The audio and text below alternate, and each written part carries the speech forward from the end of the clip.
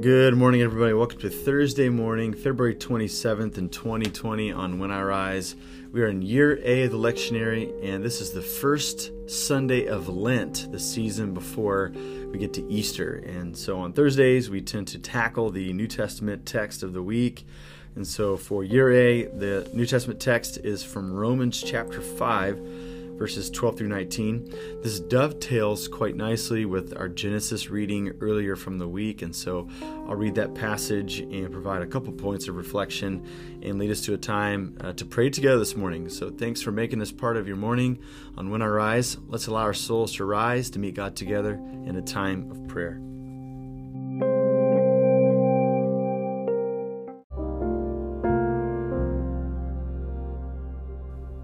Romans chapter 5, verses 12 through 19. Therefore, just as sin entered into the world through one man, and death through sin, and in this way death came to all people because all sinned. To be sure, sin was in the world before the law was given, but sin is not charged against anyone's account when there is no law. Nevertheless, death reigned from the time of Adam to the time of Moses, even over those who did not sin by breaking a command, as did Adam, who is a pattern of the one to come. But the gift is not like the trespass. For if the many died by the trespass of the one man, how much more did God's grace and the gift that came by the grace of the one man, Jesus Christ, overflow to the many? Nor can the gift of God be compared with the result of one man's sin. The judgment followed one sin and brought condemnation, but the gift followed many trespasses and brought justification.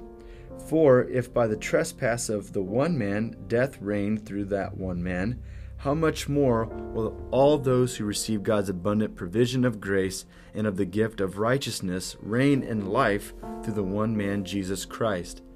Consequently, just as one trespass resulted in condemnation for all people, so also one righteous act resulted in justification in life for all people.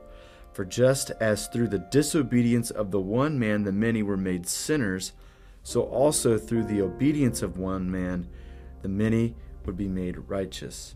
This is the word of God for us.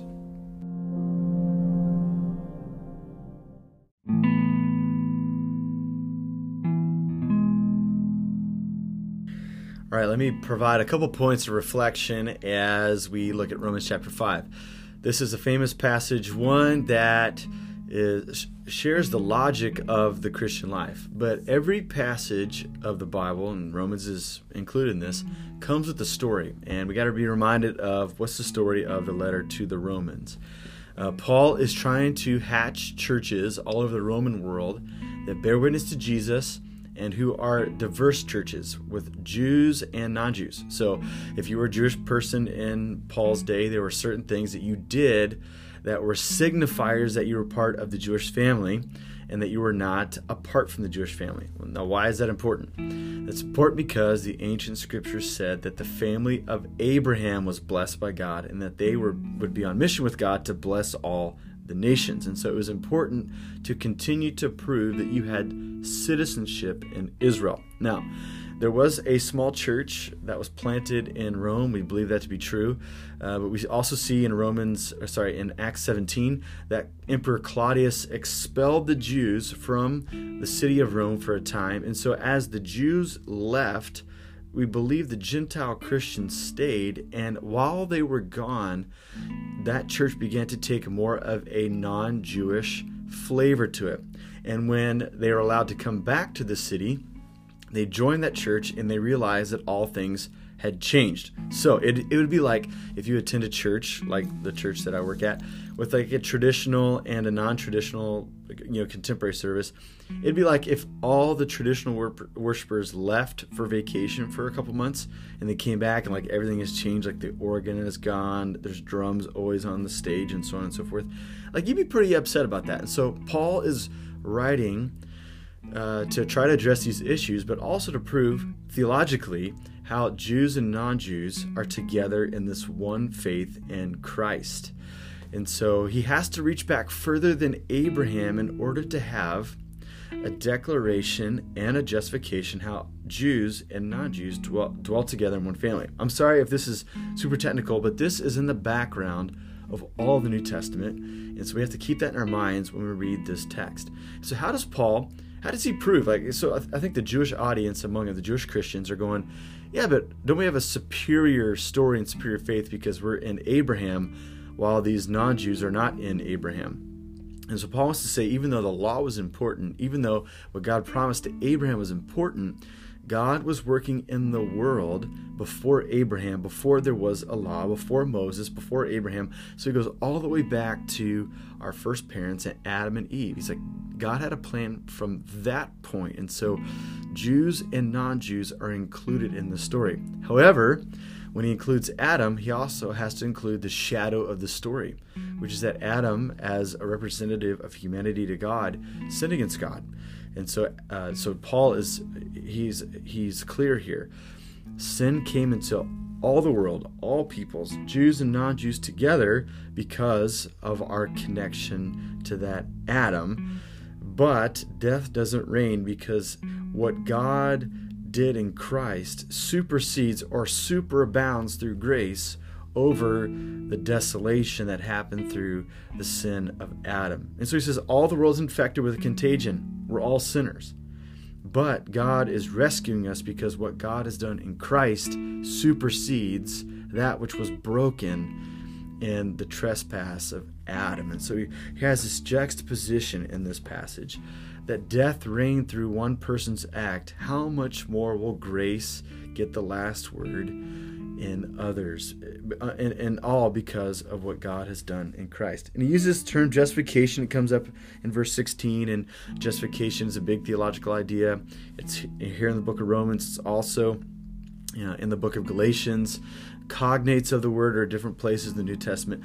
Justification is a law court term. Justification is the announcement that someone is in the right. And so how can any of us, Jews, non-Jews, know that we are in the right? And this is the formula, that God pronounced that Jesus is in the right.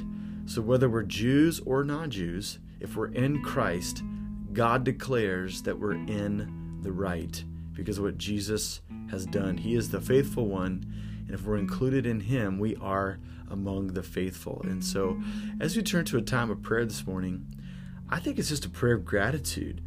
Grateful that God's story did not end and it didn't conclude with the world unraveling out of control because of sin. But God has done something unique in the person of Jesus, that his suffering and that his sacrificial and atoning death allows us to be in Christ. So I want to pray a short prayer this morning.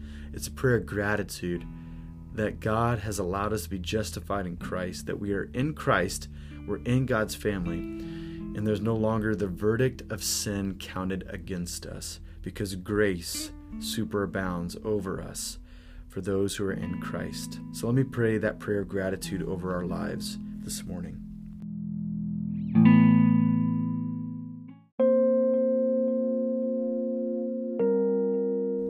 Father, Son, and Holy Spirit, our hearts are bursting with gratitude because we have come to know and to understand that even though we were faithless, you are faithful.